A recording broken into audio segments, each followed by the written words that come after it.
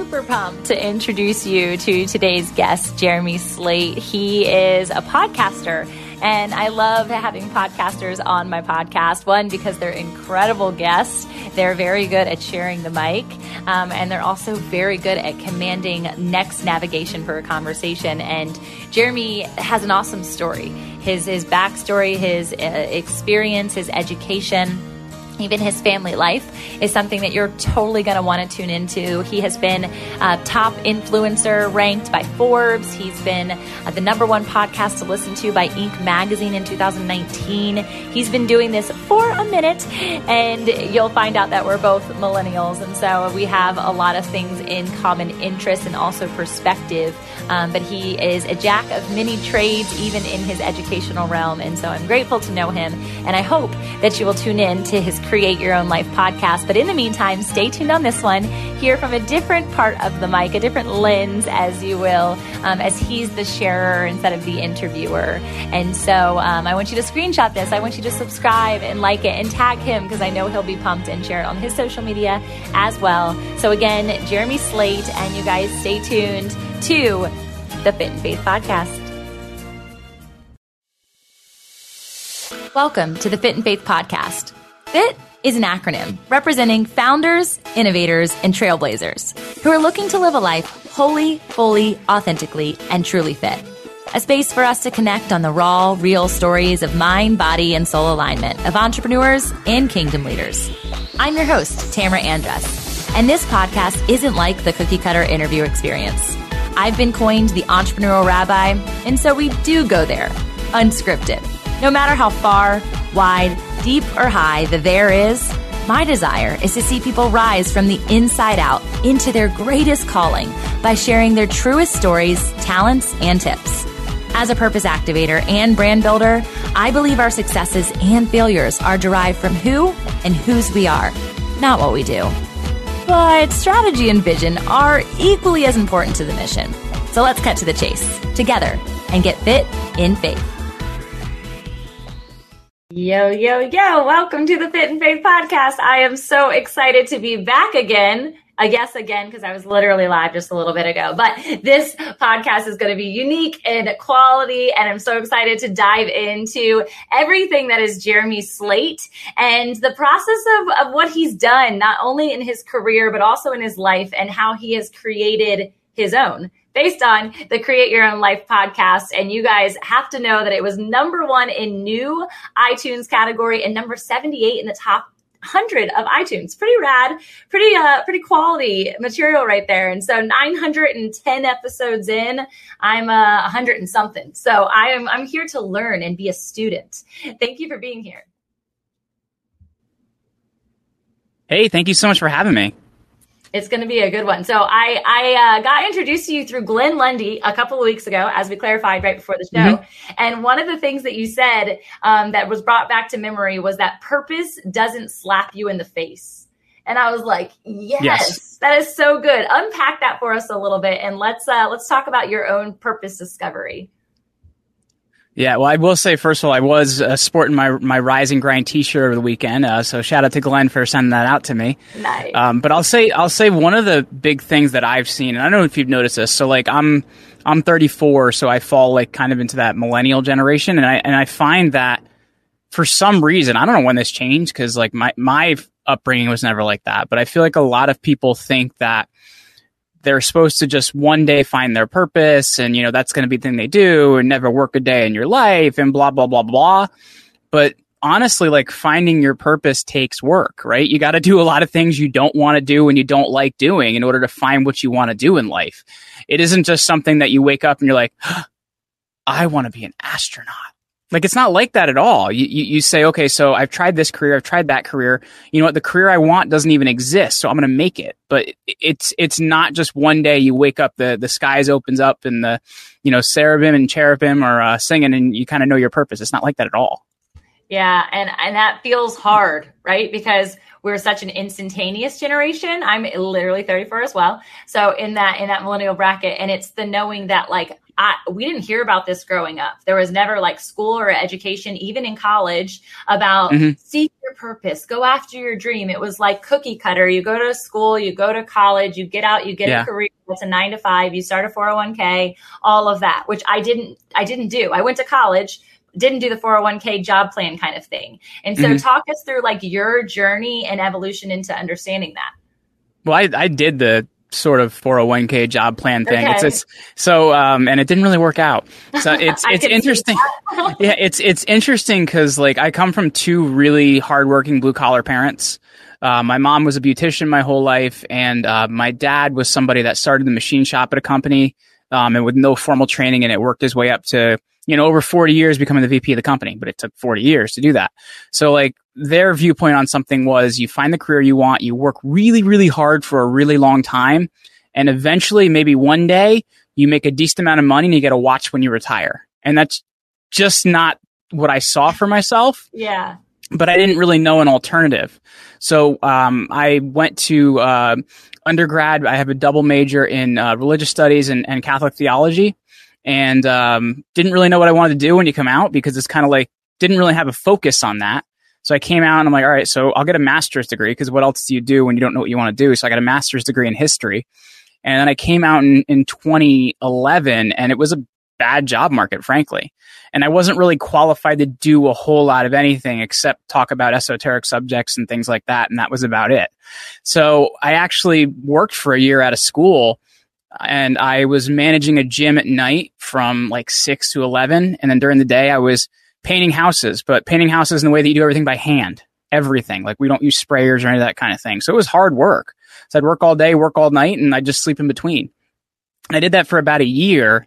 And I ran into a friend of the family that, one of the Catholic schools here in Jersey was looking for somebody to teach. And they're like, well, you don't really need the formal training or anything like that. So I ended up going into that. And I'll be honest with you, it was weird, because like there were no smartphones and things like that when I went into school. Because like I said, I'm kind of a dinosaur by today's like social media standards.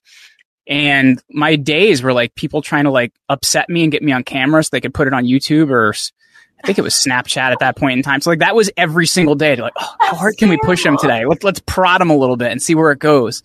So I did that for about 2 years, and I was kind of getting to the end of my sanity. And in 2013, my mom ended up having a really bad stroke. And, we still have her to this day, but she is pretty disabled. So it made me look at a lot of different things I was doing in life. And I'm like, well, what do I want to do with my life? Where do I want to go? And I went through so many different things that didn't work until I eventually just started a passion project, which is the podcast. And everything I'm doing now came out of that. That's incredible. I have a question in regards to like the transitional season of that and making those choices. Was it one of those like, I'm not going to go back choices, or was like, what if I try this other thing? Maybe I'll go back. So I guess which transition, like coming out of school or coming out of the job market? The job market. It was this situation of, first of all, I don't know. I was smart, but I wasn't very smart. You know what I mean? Like I was high IQ, but I wasn't applicably intelligent. Yeah. So my wife and I had seen this network marketing opportunity, and I know what that was. So I saw this presentation. And I thought I was going to be like, making like $1 billion in like a week. And I'm like, oh, I don't need my job. Why do I need my job? Who needs healthcare? So I quit after I saw that. Like that's how like that's awesome. Unready for this situation was. Yeah. It's just, but I feel like you could have taught me to do anything at that point in time, and I would have been like, all right, next thing. Anything, because I just wasn't happy. I'd had this serious life disruption and almost losing a parent. Yeah.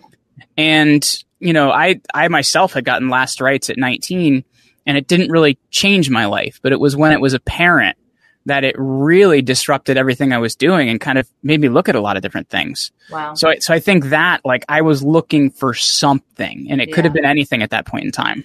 How did you work through that scenario just from like a belief system? I mean, you studied religion in school. Do you practice your faith regularly? So I wouldn't say like in an organized fashion, because I just, I think we can get too much into the practice of it and the sacrament of it, rather than just, the reason we're doing this, and that's to have a connection with our creator. So for me, it's more a personal connection and a personal relationship than it is really, in an organized fashion. But it made me question a lot of things, what's happening here? Is God mad at me? Like all these different things. And you eventually realize that there's a couple different things in this, that these things happen to us so that, we continue to look, right? Because at some point we stop looking and we kind of realize like this is where life is going. And I think the other thing is, and I was talking to somebody about this the other day, we have to have these experiences because somebody that we're going to meet at some point in our life needs to hear this from you. And if you don't have that experience, you don't have that reality, you're not going to be able to help that person. So I think there's two things on that. It's that pattern interrupt. And at the same time, it's, at some point in time, there's a greater picture to this. Yeah, I think 1,000%. I think as you were saying it, it reminded me of the Good Samaritan. And nobody ever talks about his backstory. Like who did that for him? Because likely at some point he had that exchange where it was a deposit in him to pay it forward. So I love that you said that. And I think it is so critical and crucial as you stepped into podcasting, which is also something I am so passionate about and love. I want to know, why was it Create Your Own Life podcast out the gate? No, it was called Rock Your Life the first time around. And that was in 2014 actually. Okay. And it was bad. It was like really bad. Cause like at that point in time, I was still like trying to like, I don't know, figure my stuff out. Like, you know what I mean? Like, I'm like, all right, this network marketing thing's going to work. I'm just going to keep doing it. It's going to work at some point. Like they're telling me just trust the plan. So I'm going with it. So I had started this podcast cause I thought it was going to like, connect me with all these people and make me all this money and blah, blah, blah, blah. And that's when it didn't go well. Yeah. So the graphic design was bad. I didn't have a microphone. So it was like, me in whatever room I was doing at that point in time, it was my kitchen. So it was like, like you couldn't really understand much of what I'm saying. And it was very life coachy, which I am the furthest thing from. So it wasn't authentic. It wasn't helpful to anyone else. And I quit that in about 60 days. Oh, okay. Yeah. So I didn't start my current show. You didn't draw it out too long. No. I was like, this is bad. Like I had like 100 downloads and I swear like, 99 of them were my mom at that point in time. So like it was that bad. So then that was in the middle of 2014. And then in 2015, I actually went with Rotary International and we did like a mission type trip in Peru, which was pretty cool. Cool. Yeah. And, I think the fact of just getting me out of my environment, getting me looking at something different and getting me to, look at a different style of life. Cause I think also we take a lot of things for granted here because we have everything. So because of that, I'm like, all right, well, you didn't do well the first time. It wasn't the opportunity. It was you. What are you going to do about it?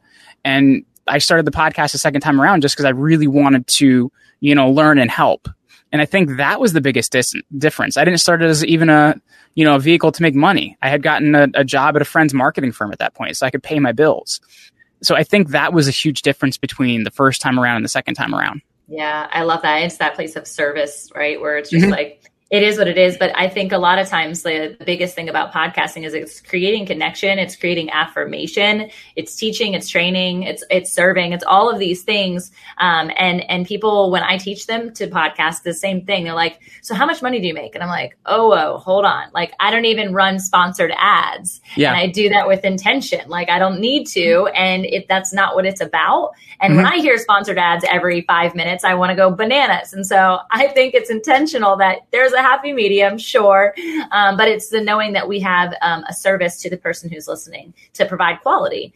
So you immediately went, and I think similar to me, into the interview style podcast. Yeah. Is that correct? Well, it wasn't immediately because, like I said, that first show was kind of but the first show was like, you could have your dreams, you can create your reality.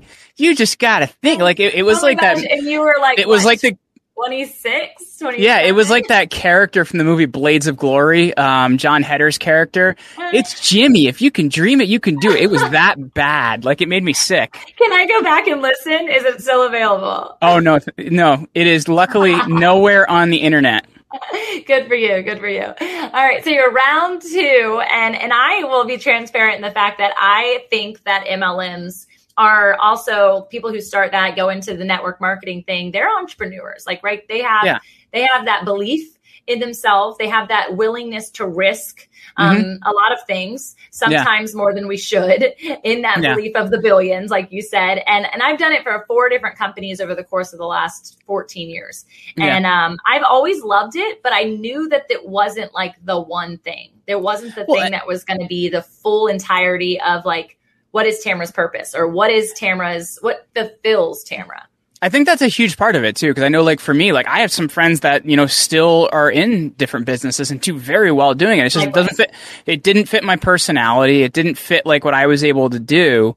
And it's just, you know, we all have our own gifts and talents, and that just wasn't really mine, you know? Yeah, I agree. And I think that there was also this piece of like, I have shiny light syndrome, right? We're like, oh, that looks fun. Let's do that. I'm like a squirrel, but like I have gotten a lot better about discernment and making sure that I am choosing the things that are for me and not for everyone, excuse me. And so during that time, I was like, okay, here's the structure, right? It felt very structured, very like closed in, but it'll work. And I was like, I want to try this and do this. I want to try this and do this. And as I got the taste of these different opportunities, podcast being one of them, I realized that those other things just need to be laid down, and they were just more distractions than they were delivering me to the thing that I was supposed to do.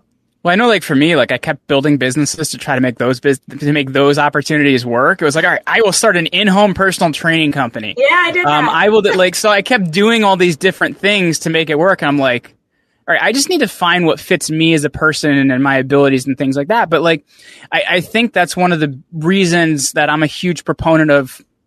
I see something really missing right now between high school and college. You know, like 100 years ago, you would have had an apprenticeship where you worked under somebody for a period of time, and that would have been 2 things: a way to really learn, or a period of discernment. Yeah. And I think that's a really big thing that's missing, because we're not getting that experience. We're not getting that understanding and realizing, all right, that's not for me. Next thing.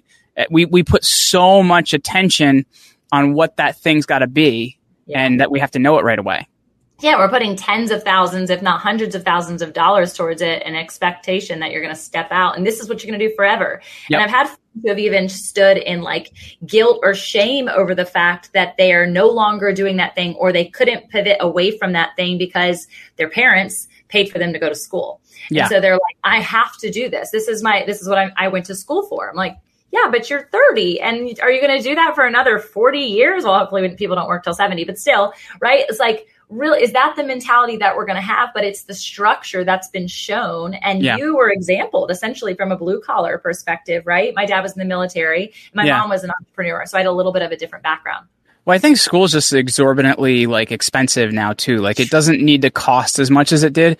Like, in my opinion, I think it should be based on, you know, really making some percentage of your salary for a few years after you're out of school, because like they would care a lot more about your ability to make money when you get out. And I think that's really, really important, rather than like, all right, it's 100,000. These are going to be the best years of your life. Like, you know what I mean? Like, not application after you're done. I think that's a huge missing opportunity. Yeah, I love that. I've never even seen that presented before. I love the idea. There's a conference that's been brought to my attention that's happening here locally, and it's called, like, I think it's the Third Chapter is what it's called. And it's this collection of ministers and pastors and people coming together to help people transition from high school, if chosen, like a vocational school, into mentorship. And really, it doesn't have to be necessarily underneath the church. It could be for people who are just in the community and have businesses, and they're looking for that, like you were saying, the apprenticeship experience. Yeah. And really, that's where I've learned the most, even today, whenever I have that opportunity to kind of lean in and glean from what they're learning. And that's the whole point of like failing forward and saying, like, I've done that before. Don't do that. Right. I just don't feel like, it was almost like the generation above, and maybe you can have a different experience, but the generation right above us, they didn't want to give us access to those fail forward experiences because they didn't understand that language around purpose or vulnerability. Do you think so? I think there's a lot more at play of it than that as well. Yeah. Like, you know what I mean? Because like, it's even the ridiculousness of every kid that plays t-ball gets a trophy. It's like there's winners and losers in life. And I think it was a cultural shift that happened somewhere between the 80s and 90s of, you know, like, you know, you lose some, you win some, but you keep showing up. Instead, we're saying, well, you showed up and you lost big time, but it's okay because you showed up. And it's like, Yeah, but eventually you should realize you should do something different if you keep showing up and failing. You know what I mean? Like, I think at the same time, a big part of it was a cultural shift that some of our parents didn't even have control over. Right. I understand that for sure. And as I coach a lot of people who are older than me, it's really interesting when I'm like sharing revelations or things that I've practiced, and it's like brand new information. Like they've never read this book before. And I'm like, where have you been? What rock have you been hiding under? Like, it's really interesting. But it's just they've never been exposed to it. And then once you get into that routine or cycle or rat wheel, whatever you want to call it, you're like nose down, head down on the one thing. And I think the cool thing about entrepreneurship, and I'm sure you've experienced this with podcasting and actually like celebrity interviews and having those experiences of like what makes you tick, what makes you successful is you are being exposed to so much information. Well, I think that's a really, really great point, because I have an obnoxiously weird amount of knowledge, like specialized knowledge that like in many areas of life would be of no benefit to me. But it's really helped me to keep up conversations with people of all different walks of life and areas of life. And I think because of that, like you're saying, I've been able to have richer conversations. I've been able to understand people better. Like, I have a degree in ancient history. Like, who does that? You know what I mean? But like, I had a conversation somebody the other day about the failures of Athenian democracy and why it didn't work and why it started to dissolve. Wow. But it allows you to have a wide swath of conversations with many, many different people. And I think that in itself is a really valuable thing to have. Yeah, I 1000% agree. And I think that that's why at any given time, I have a plethora of books following me around or in my Audible on cue. And I listen and consume lots of different information. And I think that that's the same way of how it should be with like our social circles. Like, who are you connected to? Oh, you're with that group. It's almost like that cool kid that floated around to all the groups in high school. And they're like, how are they friends with them? You're friends with them.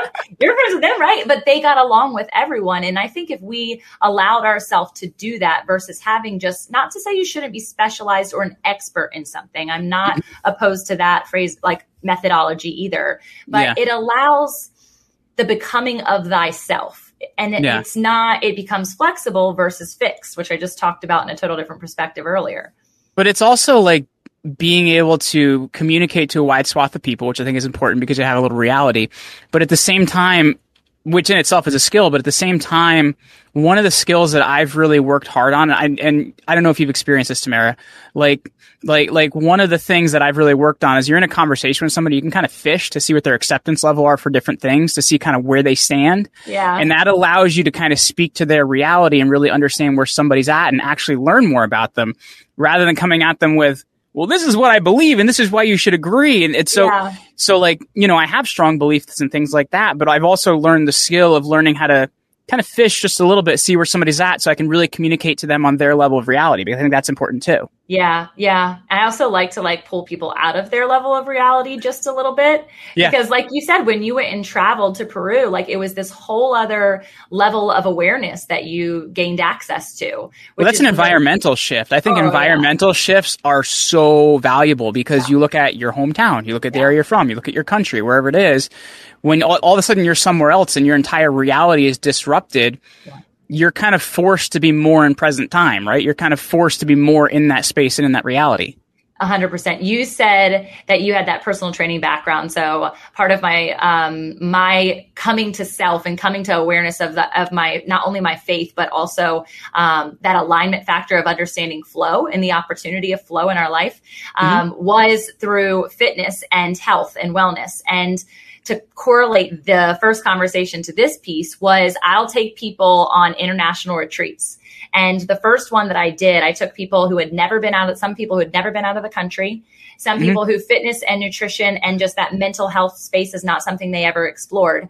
And it gave me an opportunity by shifting their entire present, like where are your feet, into a whole nother environment where they actually were willing to be that sponge again, unlike being at home, structured comfort zones. Everything is in my control. Here they had no control because I didn't even tell them what we were doing later that afternoon. But the fitness piece, talk to me about how the fitness and nutrition side of things has really helped your growth and clarity as you've continued to grow on. Well, I think in a couple different ways. Like, it's really changed my life in a lot of different ways. Like, when I was younger, I was somebody that was really picked on, and the fitness aspect honestly just gave me more confidence. It wasn't from the perspective, because at the same time, we create a lot of what we get from other people. So just by showing up more confident, you have a better experience. At least it's, I can only say from what I've lived, because that's what I understand. So it really helped me in that way. The other aspect too is I had been a wrestler my whole life, and you don't really develop some very good dietary habits wrestling, because you're always trying to make a certain weight or things like that. And, I'd naturally be 150 pounds, but I'd be trying to wrestle 140. So it's like, you're not very good to your body. So it taught me, number one, confidence, but number two, how to structure, my eating and taking care of myself so that I could physically do well. And I think that is a really big deal, because it's made it so that my fitness is one of my priorities and the thing I do first every day, so that when I can show up to the rest of my day, I show up as the best version of myself. Yeah. So I think that is really, really vital.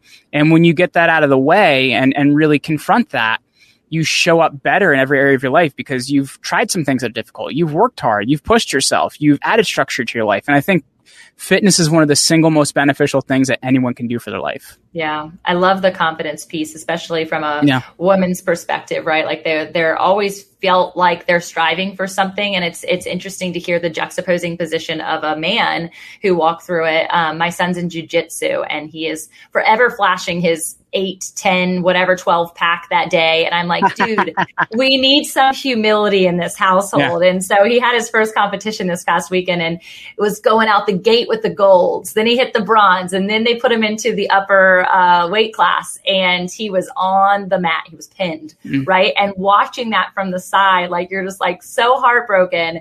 But the very next day we talked about fuel, and he's gluten-free because of intolerances, and we eat like very clean in our house, and he can't stand it, because what do most kids want? They want goldfish and all the carbohydrate loads that they could possibly have. And we're like, we don't even have it. Why do we have to eat this all the time, right? So the next day we have this opportunity, based on the loss, based on the fail forward experience, for us to then compound and create a new platform of understanding in the nutritional side of things. And so now he knows that the fuel and the fitness, they parallel for us to walk through life. My 2.5-year-old hasn't really gotten there yet. I'm still trying to convince her to eat things. So we're not quite there yet with her. Daddy, I want hot dog. No, you shouldn't have hot dog. So, like, you know what I mean? Like, it's so hard at that age. We're not quite there yet with my 2.5-year-old. Mine are 6 and 8, and I still have those moments where I'm like, just eat it, just have it, it's fine. I'm not fighting it. 80-20 rule, like, it's good. I'm curious. So we're going to pivot a little bit, because I think that there's a huge component of what you do that has evolved out of podcasting, and it's something I'm really in tune with as well, as this understanding of branding. So you shifted from your successes in podcasts into, with your wife, which I absolutely love and want to speak to as well, Command Your Brand. And it's in order to help the entrepreneurs get their messages across, and appearing just like this on podcasting. So talk us through how you serve people in that way. So we really look at ourselves as the PR firm for the podcast space. We had started originally as a full production house, and we realized that a lot of the people we want to work with are super busy, where they're like, hey, a show would be great, but I don't really want to run that whole, gamut of things. So what we actually ended up doing was focusing on, like, who do you need to be in front of? How do you need to speak to them? And things like that. So my co-founder is my wife, and she's been in PR for about 12 years. So, my online marketing with her PR side of things, we've really been able to engineer, like, how a message works and how to get in front of the right people and use the campaign via the podcast space. So that's what we've been doing at Command Your Brand since 2016. Really cool. So talk us through working with your wife, and where was the ideation phase for that? Was she entrepreneurial before this idea came to be, or she was just in the PR realm? So she comes from a family that, ran a private practice doctor's office for a long time. And so she's always been used to that kind of lifestyle. So that was always something she wanted to create. She's been doing PR for a few different businesses out there. And what we did was always super far apart. Like I said, I was a history teacher. And then she was on the other side being in PR. And we're like, yeah, we're never going to work together. And it was interesting as our paths, sort of started to come together. And honestly, the biggest thing that we had to learn was how to build, run, and manage a team, because that's the way that you're really going to, successfully help your clients. So that's been our biggest focus over the last 4 years. And we started with, just the two of us, and now we're up to a team of 18. So it's really been, kind of an incredible experience.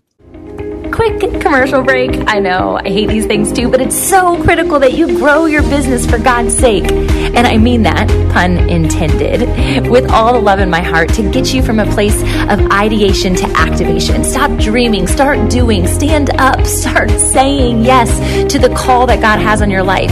We are going to be joining in Lexington, Kentucky with none other than the beautiful Rise and Grind community with Glenn Lundy, who will be co-hosting this incredible conference. This is the second annual, and he has taken me under his wing to be able to share the stage, to motivate and inspire. And I cannot wait to see you there. November 5th through the 7th, if you want to come in for the VIP experience, which who doesn't want to come along for VIP? That's all access passes to the speakers and the artists, and you'll be able to dine with us in the private rooms with your own special bathrooms. So of course, come. 1 day, 2 day, 3 day passes available as well. And we cannot wait, as Glenn and I say, to hug your neck. See you there. Jeremy, are you there? Oh, he's popping back in. I've got good service, so I'll hang out with you guys for a bit. I love podcasting so much. I love teaching podcasting. I never thought of doing it from a PR perspective, though. I really think that there's something to that, because I know how hard it is for me to get on podcasts, which is really surprising. So if that's something that you need, I would highly encourage you to reach out to Jeremy with Command Your Brand. Hopefully he comes back in. It looks like we're still live and hanging out. So as he mentioned, he was on Glenn's show recently, and some other accolades that he has that are pretty impressive is he was named the #1 podcast to listen to by Inc. magazine in 2019, as well as the top influencer by Forbes. And so the Command Your Brand strategy, I think, is pretty epic. And the fact that he's been doing it for 2,000 years, since 2016, allows for some pretty grandiose legs in that experience as an entrepreneur, because it's before a lot of people were even focused on podcasting. So to already have that representation is really important. He's not coming back in, but I can keep running here about podcasting. Or how about you guys want to know what it's like to work with your spouse? Because I am in the midst of that. So my husband and I are both entrepreneurs, and we both run 2 different companies, one of which is HVAC. He's been in the HVAC industry for a really long time. It's very service oriented. Really, he loves it for the people.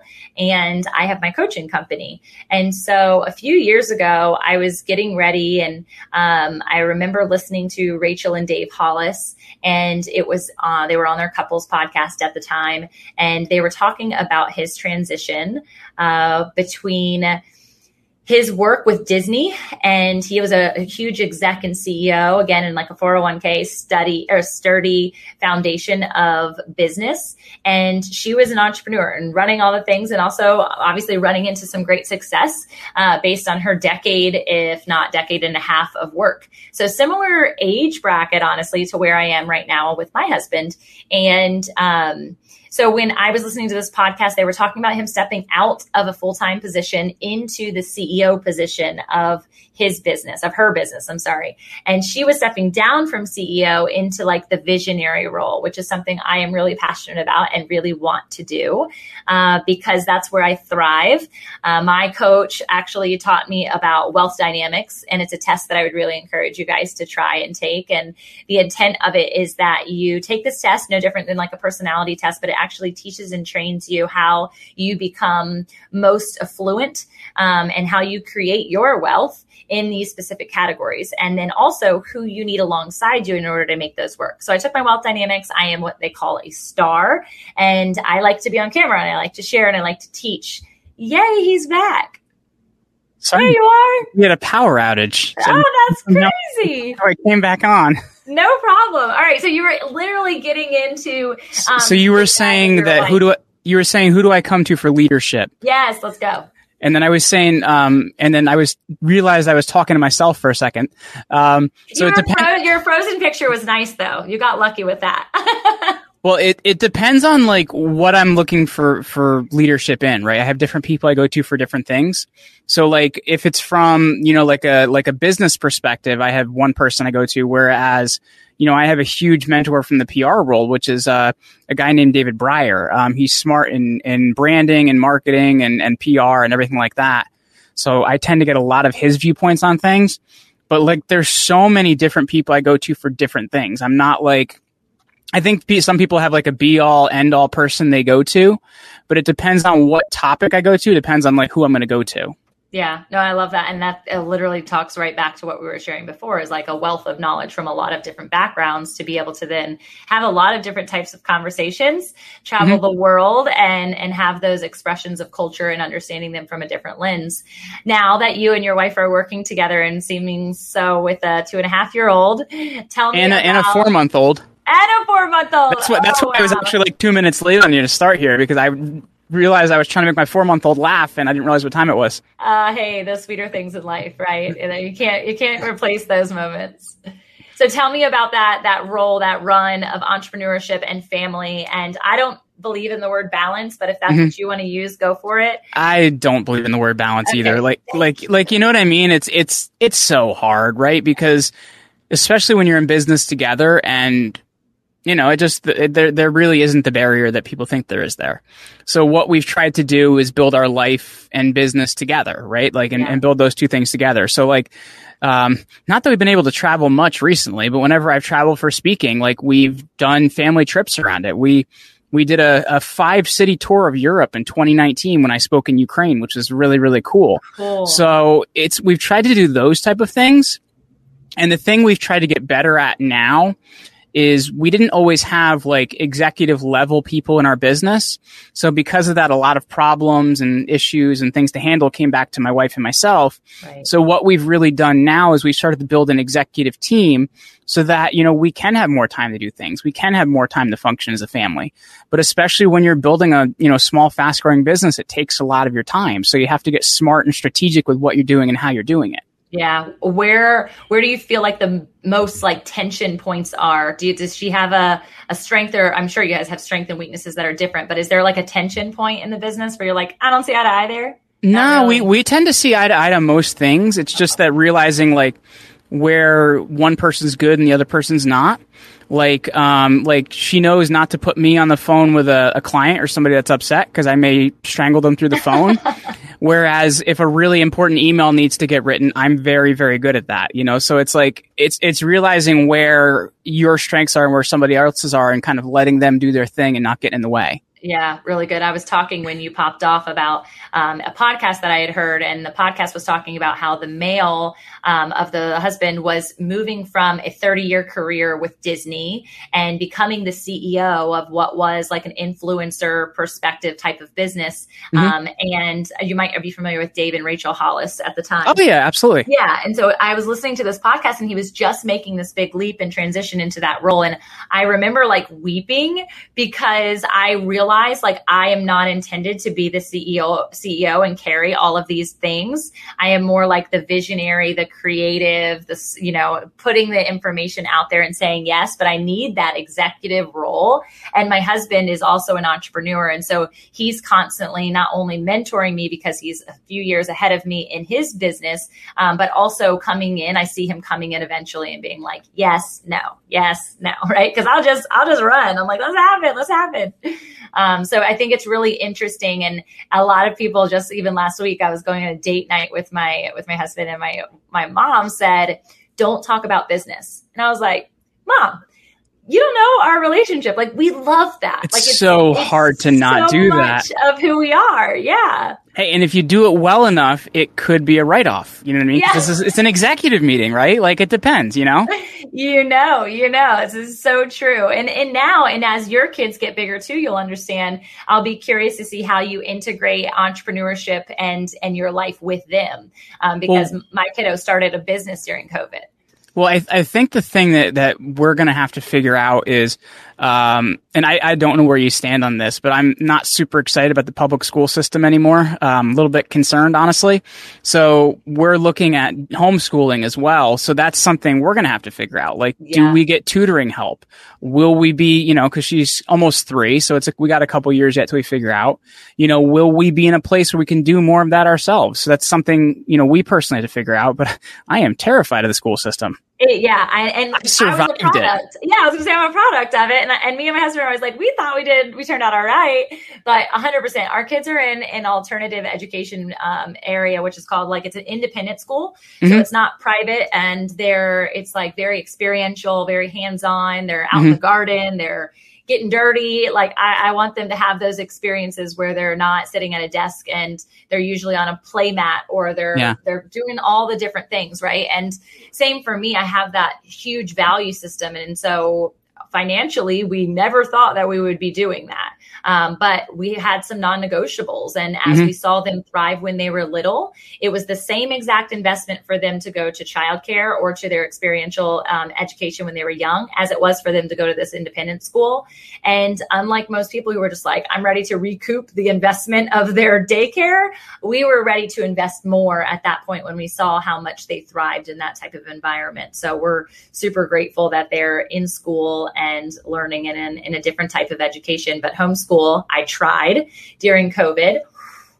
Didn't pan out so well. I'm a really good teacher to other people's children. But when my child is like Mowgli and sits with both feet in a squatting position with no shirt on and doesn't want to brush his teeth on the kitchen table. Oh my. We had friends over for the 4th of July this year, and we're just potty training currently. And my daughter just decided one day that she was going to potty train herself because we have one of those my size potties.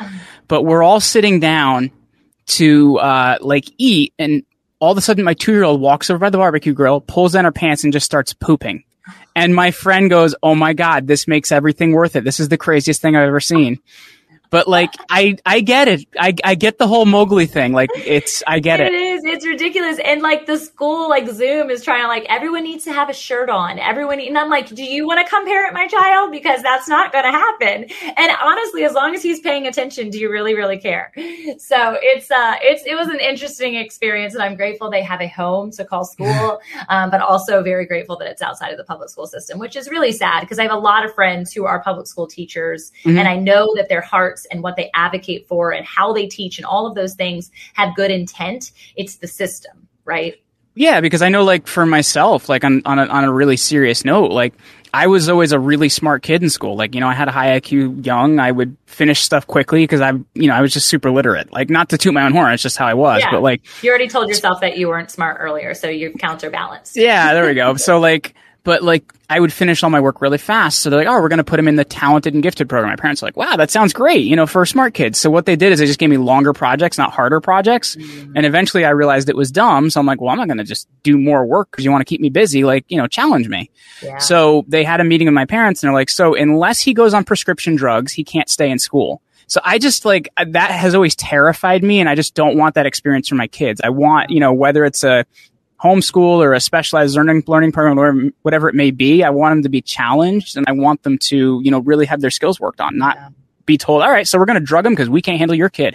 Yeah. And honestly, I've been battling that actually a couple of years ago, specifically with my son, and they wanted the testing and all of these things. And I didn't do it. I never followed through. And there was a lot of conversations about it. And there's even some components of guilt because I have other people who are now adults who are just finding out that they have ADHD or that they need prescription or any of these things. And it's my superpower. It's why I can do 10 things at once and do them well. That's it. Do you know Fanzo? Do you know he's a... I know Brian Fanzo, yeah. Okay, so he's from hometown here. And he just had this whole conversation on Clubhouse about that experience for himself. And it was it's his superpower. That's what he says. And it's, if you channel it correctly, is an incredible thing to have because I can do 5 things at once and do them well because it's just how my crazy little brain is. You know what I mean? Yeah. Yeah. And I think my husband has it too. Never been diagnosed, but he talks about it all the time because he can do the same thing. I'm like, why do you have 5 projects happening? And he's like, I get bored with this one, but that one's doing good. And then I'll pop over here in a little bit.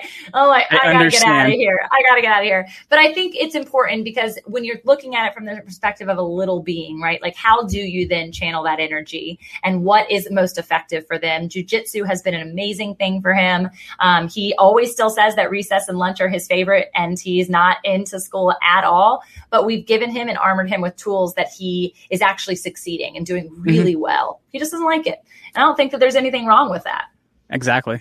Yeah. So I want to say a couple more things because we're going to close in on the hour here. And first off, thanks for being here. I'm honored to know you and super excited to get in tune with your PR piece, because I don't think I realized from the branding perspective, I immediately attached it to like digital media, right? And how you're kidding somebody from a forward-facing perspective. But I believe voice is so critical, and podcasting is massive. I think it's why Clubhouse has been so successful in the voice connection with people. So talk us through like your perspective on niching into this podcasting realm. Well, I'll say right now, like there's no other place, you mentioned Clubhouse, other than Clubhouse, that you can really have long form conversations, which is incredible. Like, cause if you're on TV, if you're in any of the other places, like it's such a small snippet. It's a tiny snippet of something you're going to have.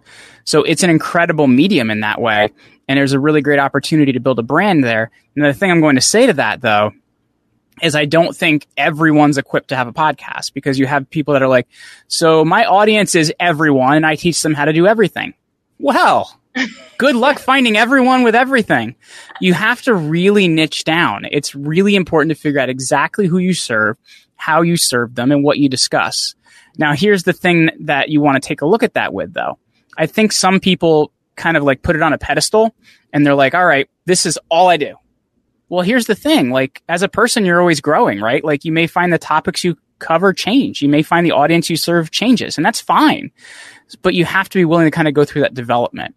And so I think if you can niche down, if you could be okay with the process, if you could continue to grow, you're going to do really, really well in the podcast space. But if you're somebody that's going to get 2 months into this and be like, why haven't I made $1 million podcasting yet? This is probably not the right place for you, honestly. But it's an incredible opportunity to people that realize this is an incredible networking tool. It's an incredible way to chat with people, and an incredible way to connect with a lot of people you never really would have the time of day to connect with, Yeah.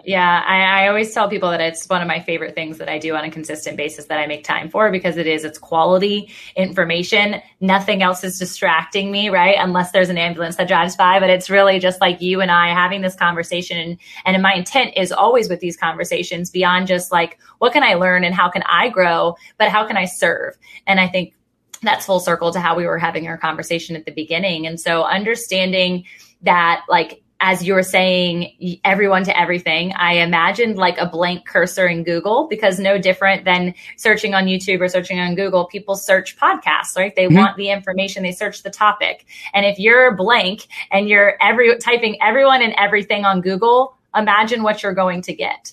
And so I love that you believe in that perspective. I also think that there is that margin for not only growth, but expansion as you expand your audience. And I have loved it. I think it's such a fun way to show up in the world uniquely, and also to give you a lot of really great content. No, I agree, because I know, like, even for me, the reason I started the podcast is because I was an academic writer. So good luck with anybody trying to understand anything I was saying. So it really opens the opportunity to a lot of people that can have incredible conversations, but then figuring out how to use that content in different ways, right? Like, you can use one interview that you spend a half hour on, for a couple of years, if you figure out how to use that content in different ways, especially if it's video. Yeah, really, especially with its video. And I think that's one of the biggest things, like the whole vodcasting world, right? I was doing a presentation with Podfest, and like most people don't do video because they're doing this for I didn't for the first 3 years. Really? See, I went right into it, but it was also, it would have been when you started is when I started in the video realm. And it was only because of Joe Rogan. My husband's a huge Joe Rogan fan. And so I was always watching him watch him. And I'm like, it's so weird that you sit on somebody's conversation like that for so long, talking about everything and everyone. And he can do that, but he's been doing it a lot longer than me. So I get it.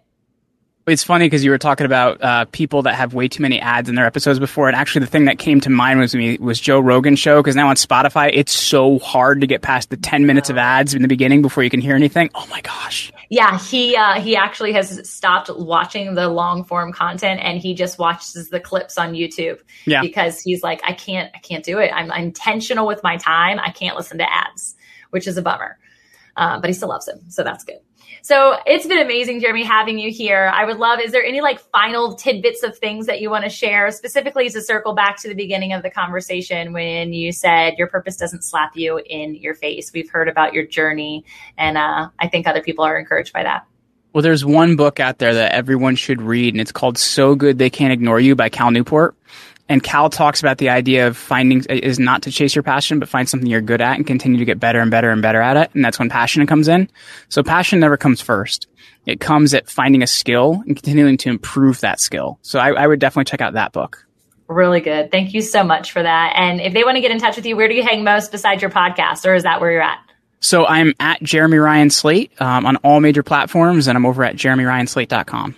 Awesome. And then you guys go tune in to Create Your Life podcast. And if you need help in the PR realm, Command Your Brand, all the links are provided here. And we're excited to connect with you further. Me specifically, when you were offline, I was like, I think I need his services. So I'll be reaching out. Thanks so much, Jeremy. Absolutely. Thank you for having me. Have an awesome day. Hey, y'all. It's me again. I hope in today's episode you sense an ignite to an ember within you. Something mentally, physically, emotionally, or spiritually moving that creates and sustains a fire within your journey. Before you go, let's solidify the flame. I'd love for you to take a step right now in declaring your takeaway.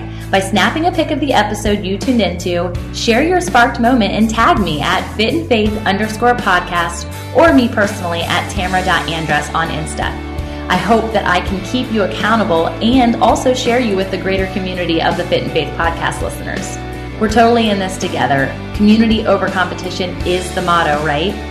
I'd also be incredibly grateful if you took an extra second to leave a review on iTunes or your podcast listening app. I'd love to feature your thought in the next episode and give you and your passion project a big shout out. You know I'm a writer, so I love words and I can't wait to read what you have to say. I'm ready to fuel the flame with you together. And until next time, blessings over your joy, health, wealth, and wholeness. Tune in next time. Do you want to better understand the Bible and give biblical answers to those who ask you about your faith? Hi, this is Perseus Poku, host of the Sound Reasoning Podcast Show. Listen to us weekly as we bring the truth often found in the ivory towers of seminary down to the steeple towers of the local church. Join me along with many of the nation's top theologians as we offer answers to life-tough questions from an apologetic perspective. Subscribe to the show at lifeaudio.com.